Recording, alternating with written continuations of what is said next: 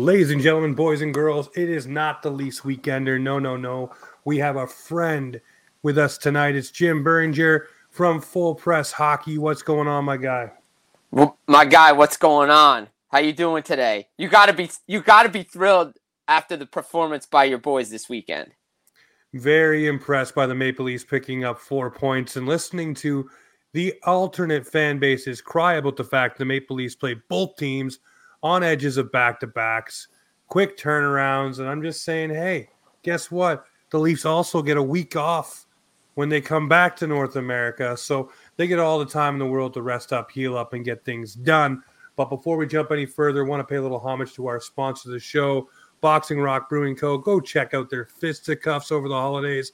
It's an absolute great beer for the holiday season. Check out Boxing Rock Brewing Co. Shout out to them. But before we get into any Leaf-related topics or anything like that around the Global Series, there's something serious that happened around the hockey world, and it's the Milan Lucic incident, and I'm going to leave it at that. It's domestic violence, so there's a trigger warning right here. We're going to talk about it for just a second. If you're using this as your vehicle to dunk on Boston Bruin fans or the Boston Bruins organization, you need to look yourself in the mirror, give your head a shake because your goddamn eyes are stuck. It's ridiculous that you would use this man's downfall, his family's downfall, and then, of course, whatever's happened in that situation. We don't know the whole details, but if you're using that as your vehicle to bash on a team and bash on the rest of the Bruins players, what are you thinking? What are you thinking? Do you know that someone in this situation, maybe multiple people, are really going to be hurt and up by this situation for a long, long time? And you're using this as your vehicle to, hey, this is what the Bruins are all about. This is how the Bruins go. No, it's not. No one condones this shit. No one accepts that. No one thinks it's okay. So park that. Put it back where it was. Your biscuits aren't done. Turn the oven back on and go sit and watch some TV because you're out to lunch. Really out to lunch on this situation. Truly out to lunch. Again, it's an incident. We really don't know too much about it. Let it be. But if you're dunking on a team because you don't like them, you're saying this is what they're all about. No way, man. I see all these clips that come out, old clips from years ago about Lucic's things. Look, the organization says they're with Lucic. They're going to get him the help that he needs. We don't know the whole story, but don't use it as a way to just dunk on them. Look, you got to respect what they're doing. You got to respect that team. Just leave it at be. All right, so you don't like that team?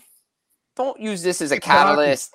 Just keep it to hockey. You don't like the hit that somebody did in a game? Okay, keep it to hockey. Don't bring this in here because I guarantee you somebody else in this world is going through the same thing. And that's not right. You can't do that. Leave it to the side. Go put it back in the kitchen. Wherever you want to put it, leave it there. But if you want to stick to hockey, you want to talk about the Bruins on the ice. Oh, you don't think McAvoy with the hit, this guy on this. All right, fine, we can have that discussion. But to say that paints the whole Bruins organization in that, let me tell you something. I've been around that organization. I know some people in that organization.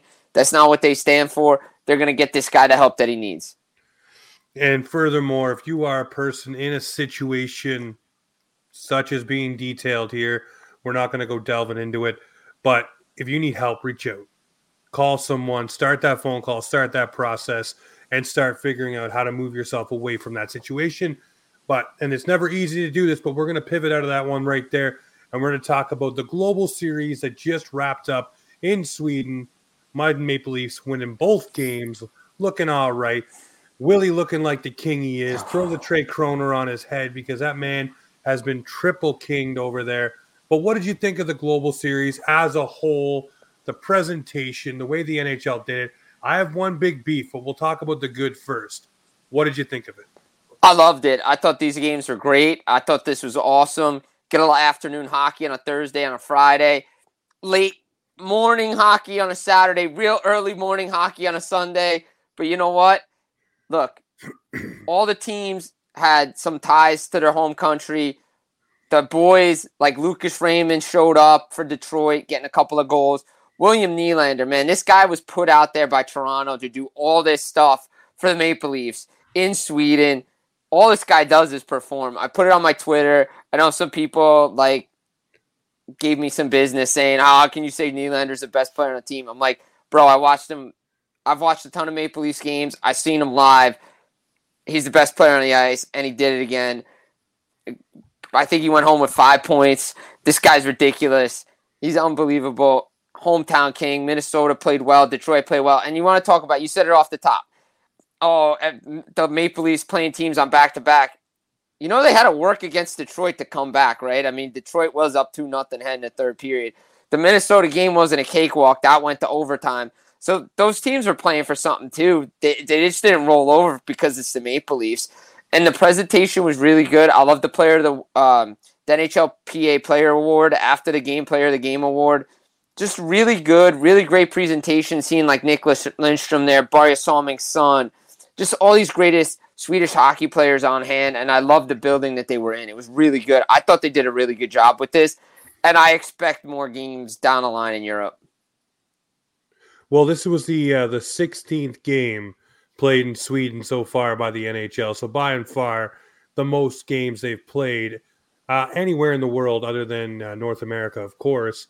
They played in London. Austin Matthews with the quip, it'd be nice to play at home, meaning Mexico City. How cool would that be? Try to figure that one out. You know, there'd be definitely a celebration there.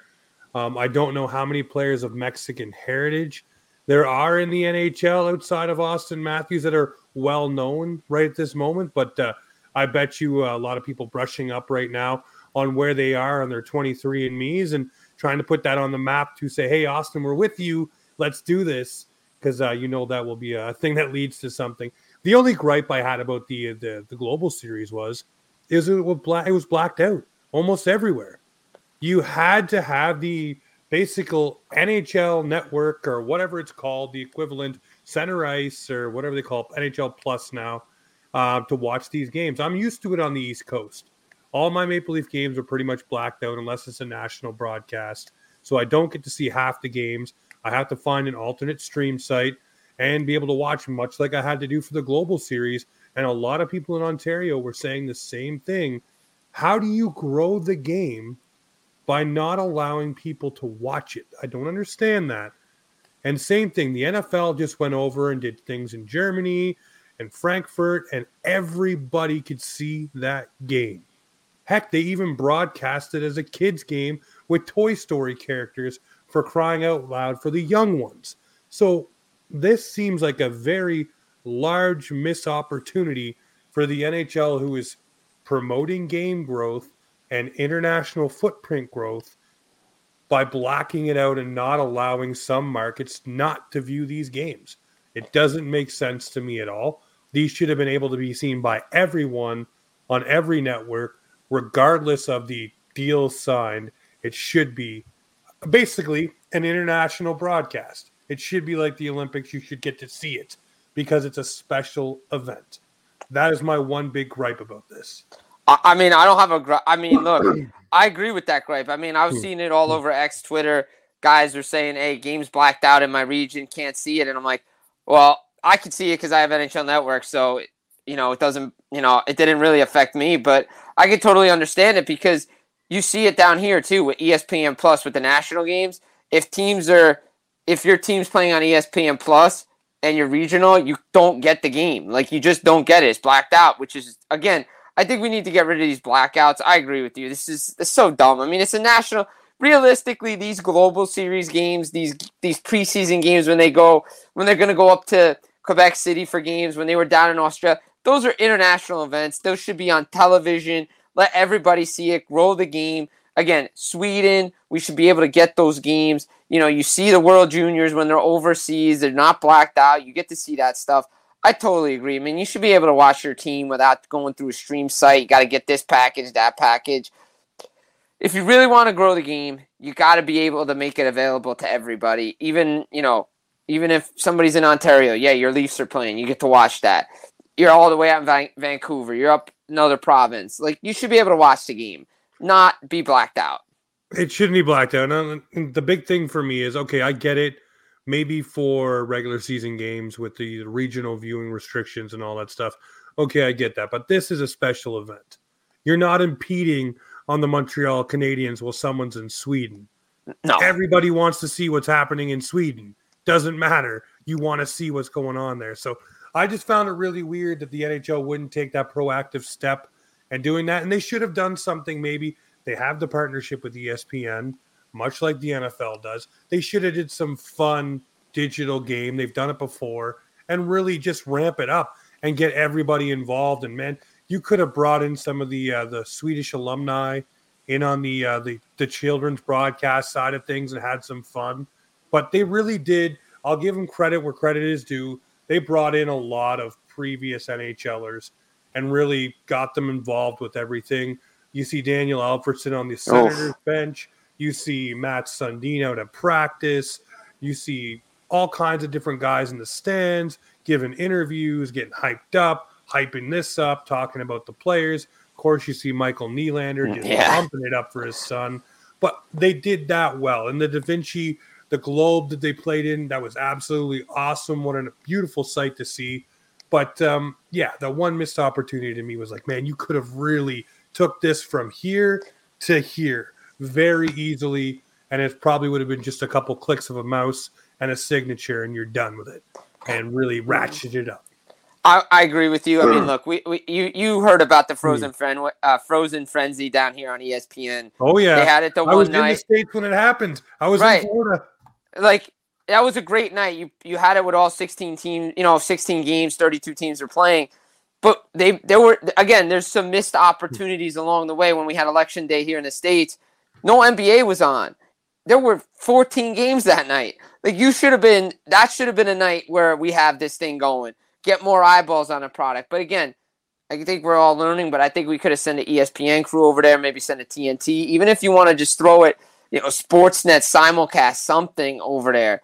Like, just put it national, CBC even. Like, put it up, because people want to see this stuff. People want to see, they're like, oh, international hockey. Oh, it's at 11 o'clock. Oh, it's not at some random time in the morning, like 4 a.m. Oh, I get to watch it. Kids get to watch it. Like, that's the big thing. Kids are going to be able to get to watch it 8 o'clock, 11 o'clock, 2 p.m. Like, you want everybody to watch this thing, get more eyeballs on it. And again, regional contracts, all this stuff, but I don't think anybody's going to care. The Canadians aren't going to care. The Jets aren't going to care. Like, all this stuff, nobody's going to care. International hockey, you're overseas, you want people to see it. Yeah. No, for sure. Well, some other things that have come out recently is the dislike from the NHL about the overtime and ragging the puck, and just the invent of how to change this and make it more exciting. For me, 3-on-3 is already good enough. I like it. And there's already enough chances, and there's already enough excitement and ways to win the game. Hello, William Nylander today in Sweden, by the way, going coast to coast. So there already is excitement.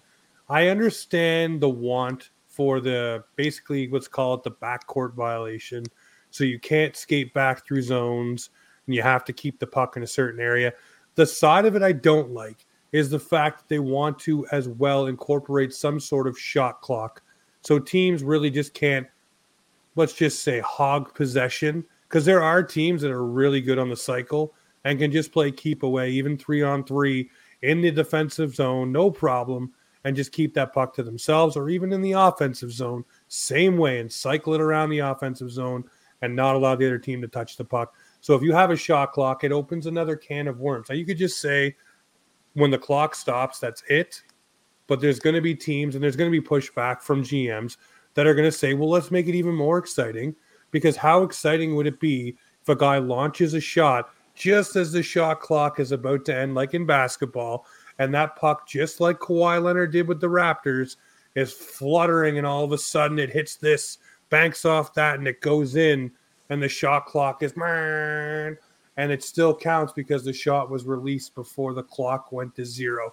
That gives you those Kawhi Leonard moments in the NBA, which is what people will say. For me, I'm like, this just adds another point of review, another point of a problem, where if they get it right, it's great, or if they get it wrong, it's bad, because it also could implicate a team making or not making the playoffs based on points in the overtime, which is just, to me, opening worms that you don't need to. Because no matter what you do, and you can agree with me, Jim, no matter what you do with overtime, coaches will find a way to overcoach it, period. If you implement these rules, they will be found out and figured out quickly, and it'll be overcoached yet again because you'll use something like the lacrosse change.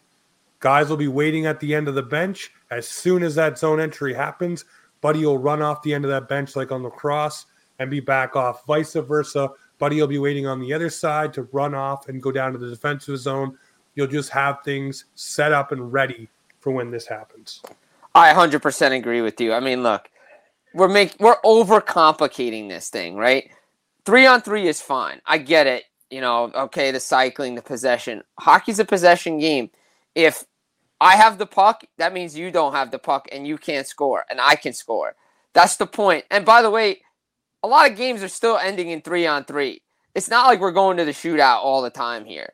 We're not going to the shootout all the time, okay? Look, I understand, like, the optics are bad. You see it early on. Teams are going to figure it out. The problem is coaches have figured it out, right? Okay, 3-on-3, okay. Well, before we're playing more of a zone kind of triangle. Now we're playing man-on-man. We're sticking with a guy. We have to do – you said it today. William Nylander went coast to coast by himself. Here's another problem, too. The same guys are always out 5-on-5. So the line changes, they're the same guys, and they're tired by the end of 5 minutes. If you look at some of the other leagues, I think they reached out to like the BCHL or something, BHL. They go to 10 minutes, but they're using more of their bench. So when their star players come back around, they're not as tired, and the game's over because they're fresh, and they've rested for a minute and a half, and they're ready to rock and roll. To me, the simple fix is 10 minutes. No more. They don't want whistles. They don't want shot. I mean, look, the shot clock, whatever. It just opens up a can of worms for more review that we do not need. We don't need it. The offside review is bad enough. And thank God we're finally putting a plane in place because, I mean, the skate, this thing, like, that was ridiculous. The Matt Duchene thing was so over the top. We knew it was offside. But now we got to get this minute fraction. Your skate's just over. Okay, now it's offside. Okay, fine. You're going to know the same thing exactly what's going to happen with this shot clock thing. Just go to 10 minutes. It's not hard. And if you don't want to go to 10 minutes, here's an even better idea. You play it like it's the All-Star game. Since it's a gimmick anyway and it's not real hockey, play a 5-minute period. Okay, play a 5-minute period, but no face-offs. If a goal goes in, just take it out shinny style and play until there's a winner. That arcade style is never a bad idea. You'll never get the gripe out of me. But yeah, move it up to 10 minutes. Make it more interesting, more fun. Here's the other thing, though. I don't mind bringing back ties. Neither do I. It was something that wasn't broken, but they wanted to fix it. So, I mean, a tie game was never exciting, but if you still go to 3-on-3 overtime and there's no winner, cool. I don't need to see a skills competition at the end of it. As much as we still love when our team wins one, I'm never a fan of going into one, no matter what the result is. I always would rather see more overtime, but we'll see what the NHL does with this. They'll float pilot balloons throughout the summer with different leagues, and maybe the AHL starts with things first. But it does seem like there are going to be changes coming for next season, regardless of what teams like and don't like. So kind of sucks, but it is what it is at the end of the day, I guess. Yeah, I mean, the shootout is the shootout. It's a skills competition. But here's the thing with the shootout. It doesn't really matter because I look at it this way. When it comes down to like a tiebreaker, it's wins in regulation. It's your shootout wins don't matter. Like, oh, yeah, I got all these points. But if I'm tied and say my team has 18 shootout wins and your team has 15 shootout, well, I'm not in the playoffs because those wins don't count, right? Like, you have to be ahead in points or you have to have the tiebreaker, and they made the tiebreaker completely something different.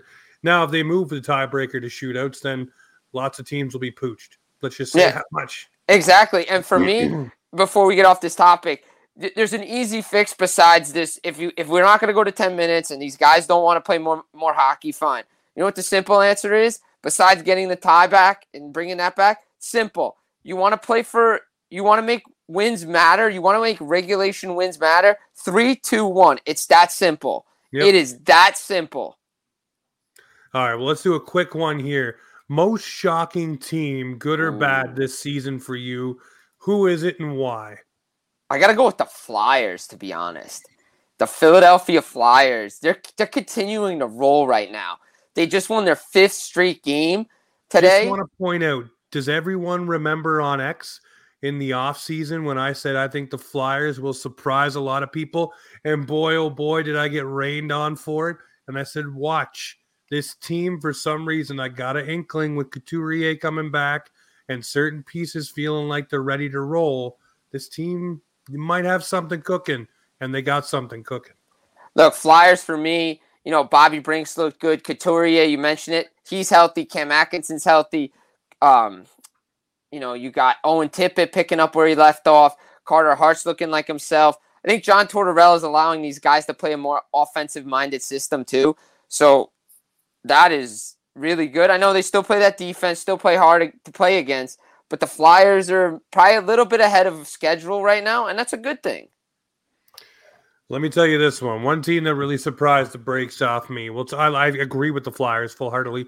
They would have been my first pick. For me, it's the Vancouver Canucks, a team that was in such disarray last year, and I know they've lost a couple in a row right now, but they are a team that has players leading in lots of statistical categories. They also look like a cohesive unit. They're figuring it out. They're getting depth scoring, timely scoring. Their big guns are playing. Hello, Elias Pettersson. What's going on? Quinn Hughes stepping up, doing his thing.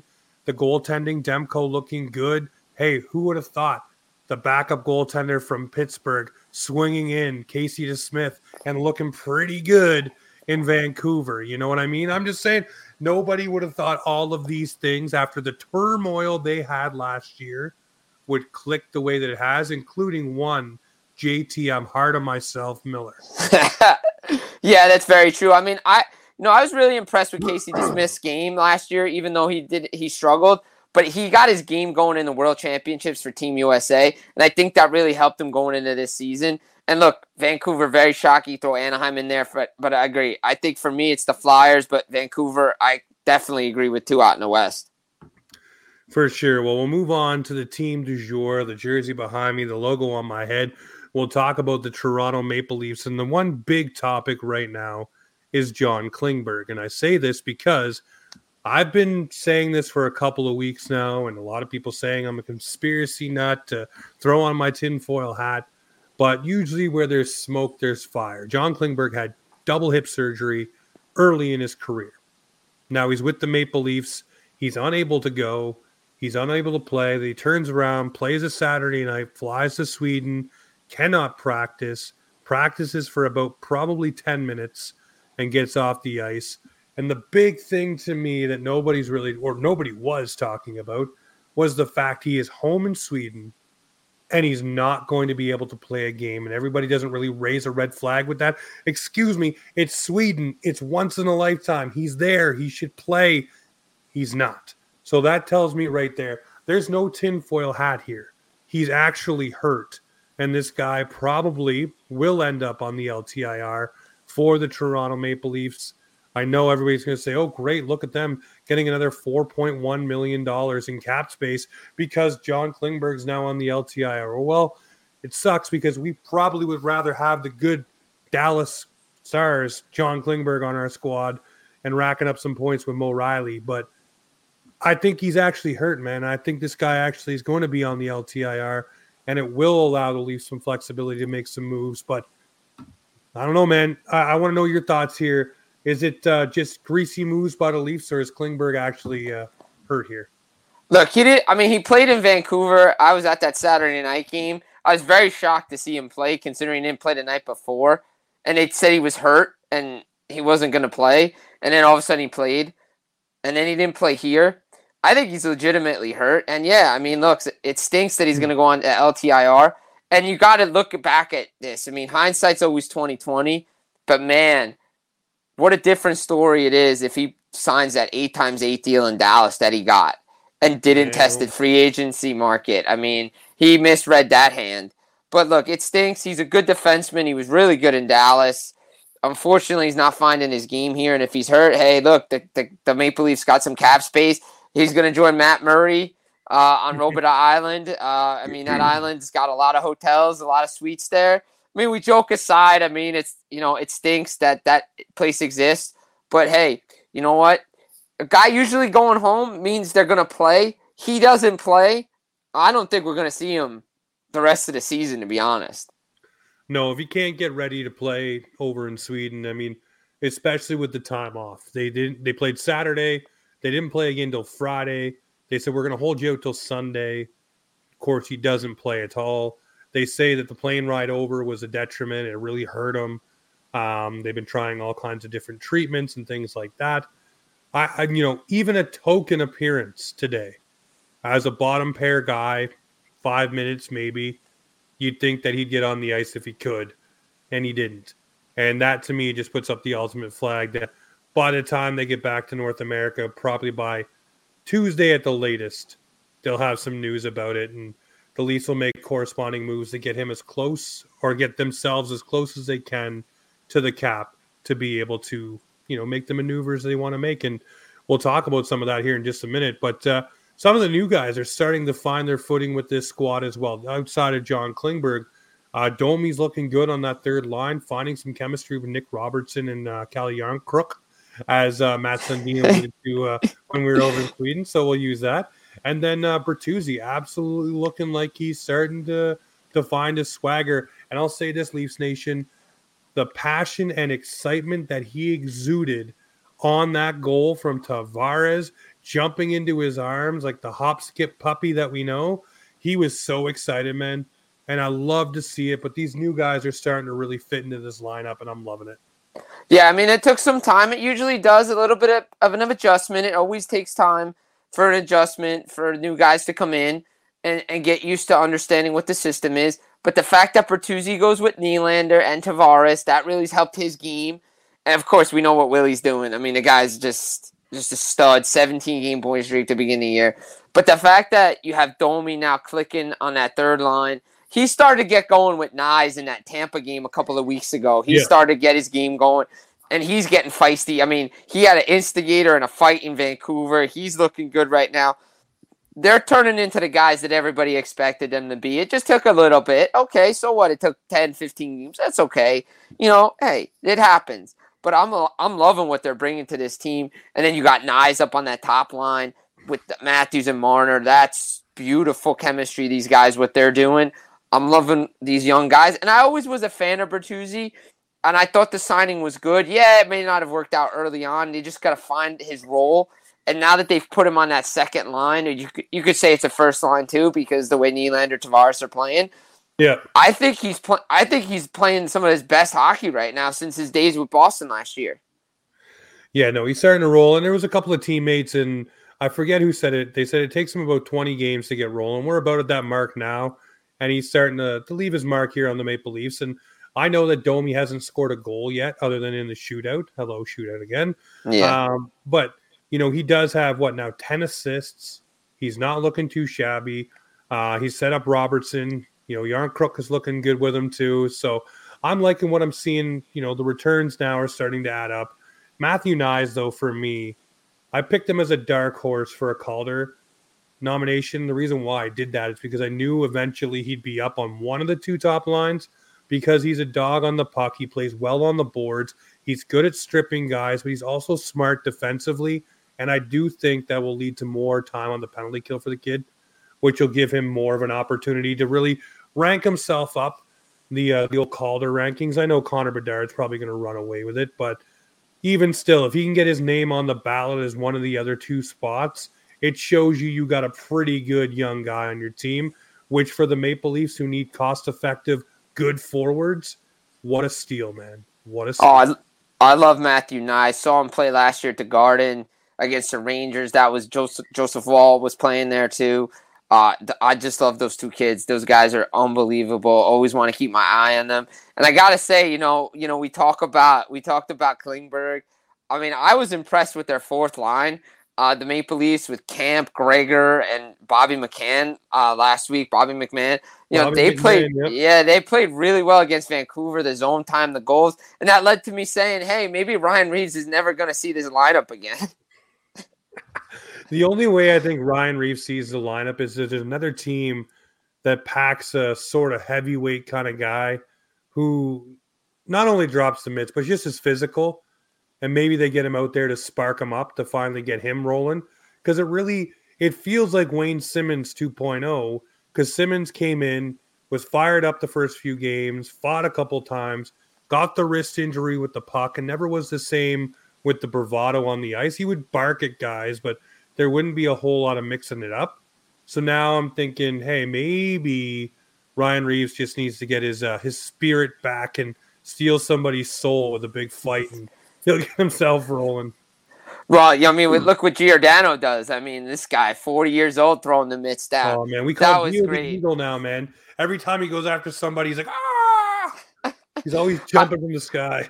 I was joking with somebody. I said he's going to need those 17 minutes just to rest to get his breath back after that fight. But, Giordano's looked good. Dakota Joshua was like, 1 minute. Let's keep going. And then Gio just clocked him. Yeah, and he's like, yeah, we're done. Yeah, we're good. Yeah, we're good. Thanks, guys. Thanks for playing. Frank wins. Yeah, but very impressed with their D, very impressed with their forward group. Toronto's starting to, early on you said, okay, let's see what this Sweden trip's all about for Toronto because, hey, we're lucky to be at the record that we were at. Now we're starting to see this Maple Leafs team, the team that everybody expected them to be at the beginning of the year. Yeah, well, they're in their last 6, they're 5-1, so they're starting to roll. They had a 4-game losing streak before that, so they've turned the corner in the right way here, and that's in big thanks to the goaltending. Samsonov and Woll both, Woll today letting up a couple of soft goals. It is what it is. You're in Sweden, what happens if you get back to North American soil, but Samsonov really turned his game around. Obviously, back-to-back games allowing only 2 goals, which is great for the Maple Leafs defense and the goaltending as a whole. But I've always liked Sonar's game. That's what I call him. For Samsonov, I say he's sonar because he's always tracking the puck well. But this season he started off a little rough, but he's starting to get a little rounded back to smooth edges for him. And then Joe Woll, obviously he's a young guy, so you got to take the good with the bad with him. He's going to have his ups and downs as he figures out the rigors of a full 82-game backup kind of schedule, which is, people say 1A, 1B. I say it's more 1 and 2. Woll will get the spot starts when Samsonov isn't rolling, but when Sammy is rolling, they'll be putting him in the net for sure. I agree with that. I mean, I think Samsonov's really turned things around.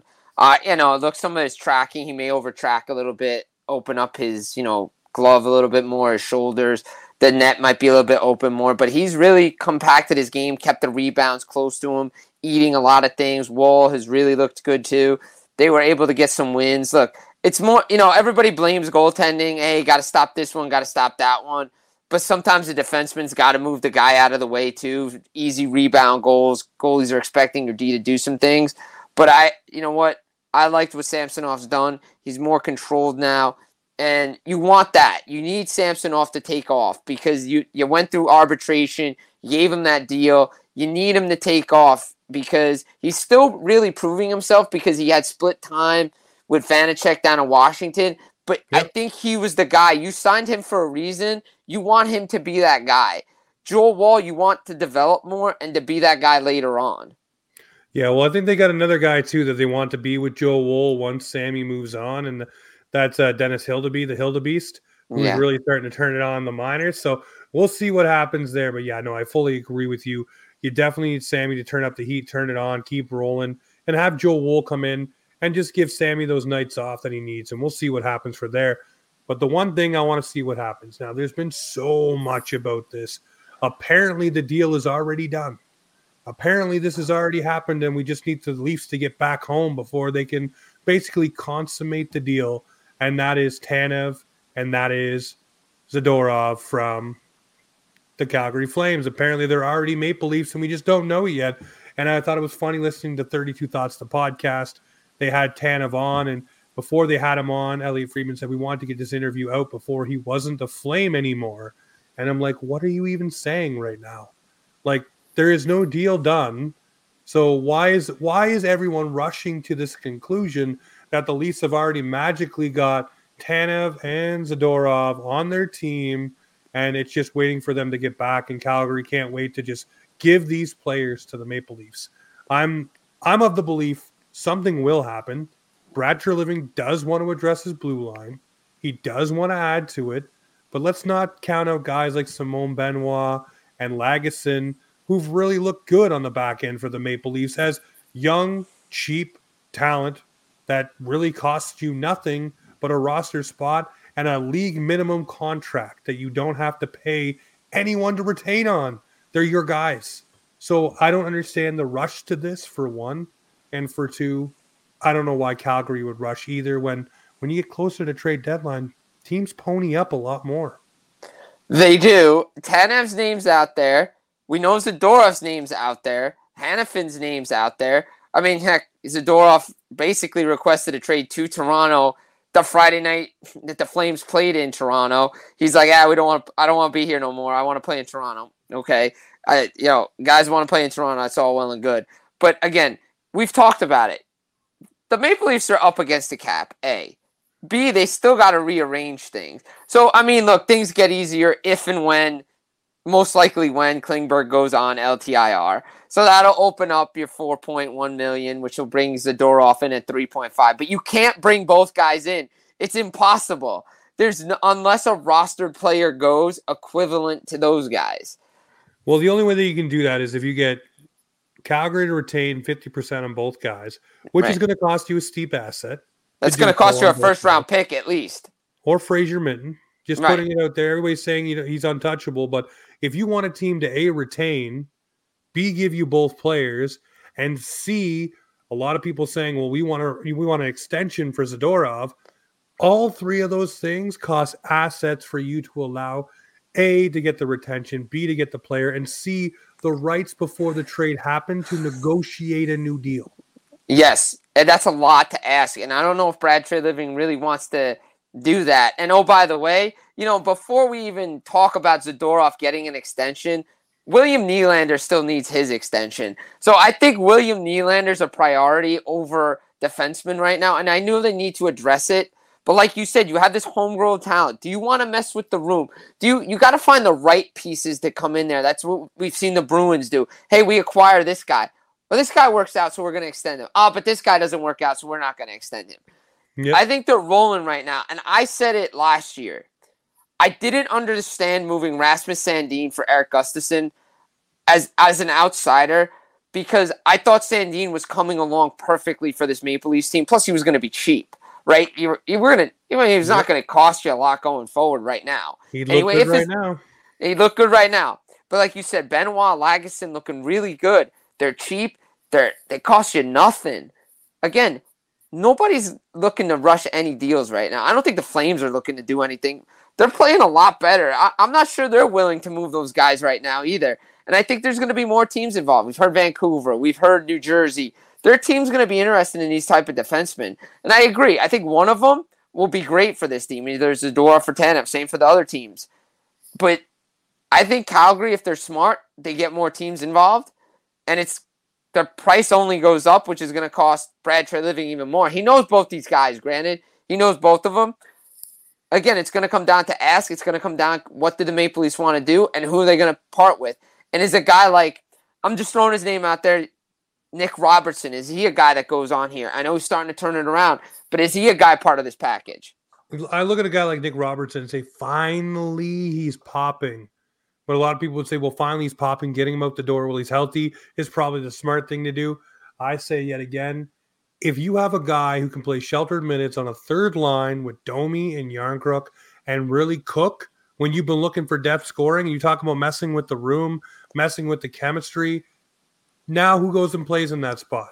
Now who has that speed and the skill to play with Domi? Then you're messing with that. Does Domi fall off again? Do you have to play a revolving door to figure out what works there? And then do you have to go into the trade market and try to find someone who's probably going to be more expensive than the $8.95 you were paying Nick Robertson? I'm always a big, what you're sending out, you better have something already in your system or coming back equivalent to play there. And a lot of people say, well, he doesn't bring that much. Go watch Nick Robertson's skill set. For that third line, yes, he does. And for the amount of time he's been in the lineup, he's starting to find his footing, and he's starting to cook, especially with Domi. Let it be. Let it be. The Maple Leafs are always known lately at the trade deadline to make some moves. Wait until maybe January. See where you're at. Address your needs at that point. But if Lagesson still keeps stepping up and Benoit's physical and you have Timmins coming back and Liljegren coming back, you have a plethora of defense all of a sudden and you want to add more to it. It doesn't make a lot of damn sense at the moment because now you're not hurting. The bleeding seems to have stopped with Klingberg out of the lineup. I agree with that. I think they did too many moves last year at the trade deadline. Granted, Dubas was for his job. He was doing, but I think he did too many, and it messed with that chemistry. And they didn't really have a lot of time to like figure out where everybody was. If he made all those moves in like January, at least you have the rest of the regular season to figure out where guys are playing. But at the trade deadline, till the end of the regular season, it was a mess. And then Ryan O'Reilly's out of the lineup. It was too convoluted. Like you said, sometimes your best acquisitions are your own when they come back from injury, i.e. what the Devils are seeing with Colin Miller. Everybody's talking about their defense. Well, Colin Miller's solidified that defense right now. They've made him better. You get Liljegren and Timmins back. Now let's see what this defense is looking like. By the way, do you remember when there was a certain Connor leading the preseason in scoring, and it wasn't McDavid, it was Timmins. So I'd like to see what he can come out. The Leafs are talking about needing a defenseman who can have that breakout pass, have that zone exit ability. Well, hello, there's a guy right there that was doing that all preseason. Let's see him get back in the lineup and be able to do those things. And maybe, again, like you just said, maybe the homegrown stuff is better than the imported stuff. Yeah, I think so. And I wouldn't trade Nick Robertson right now. I know he might be, his value's high. I wouldn't do it. The chemistry and the room is too important. You saw it last year at the deadline. You've seen it again this year. Guys are starting to play well. They're starting to build. I tell everybody, I go to the Devils. You break up a line of Holtz, Meyer, and Heischer after a preseason. They're playing well. Don't get me wrong. You try to overcoach, you try to overanalyze. I wouldn't touch that offense right now. I wouldn't really do anything if I'm Toronto. Wait and see until my guys come back, and then let's look. Maybe a piece here and there, but nothing over the top. No, I'd say nothing crazy. Well, Jim, I want to thank you very much. We've been trying to get this one in for a little while. We finally got her in, and I know there'll be more throughout the season. We'll get you on. We'll talk some more Leafs and Devils when they play each other. But tell everybody where they can find your work, where they can find everything. Yeah, guys, check me out. X, formerly known as Twitter, at Jim Biringer. Get me on there, JimBiringer, at Full Press NHL, FullPressHockey.com, NHLRumors.com as well. I got some stuff up there. Get me at Full Press Hockey Podcast, Final Word on Hockey Podcast, on LinkedIn, Jim Biringer. I'm everywhere, like Jersey Jim 33 on Instagram, Nightcap Recap Instagram. So I'm everywhere. But guys, James, it's been a pleasure here to be on Offside Hockey Talk. Love doing this stuff. And Toronto Maple Leafs fans, you should be happy with the way William Nylander's playing. Hey, listen, we'll end the show with this one. Pay the damn man and get it done, Trey. Pay the man, because I'm going to tell you right now, if he walks for nothing, you're regretting it. You cannot afford to lose him. No, you can't afford to lose him. Look at the Calgary Flames and Johnny Gaudreau. Something you don't want to see happen. But Leafs Nation, you know what it is around here. This is Offside Hockey Talk, where the Maple Leafs and hockey come to talk.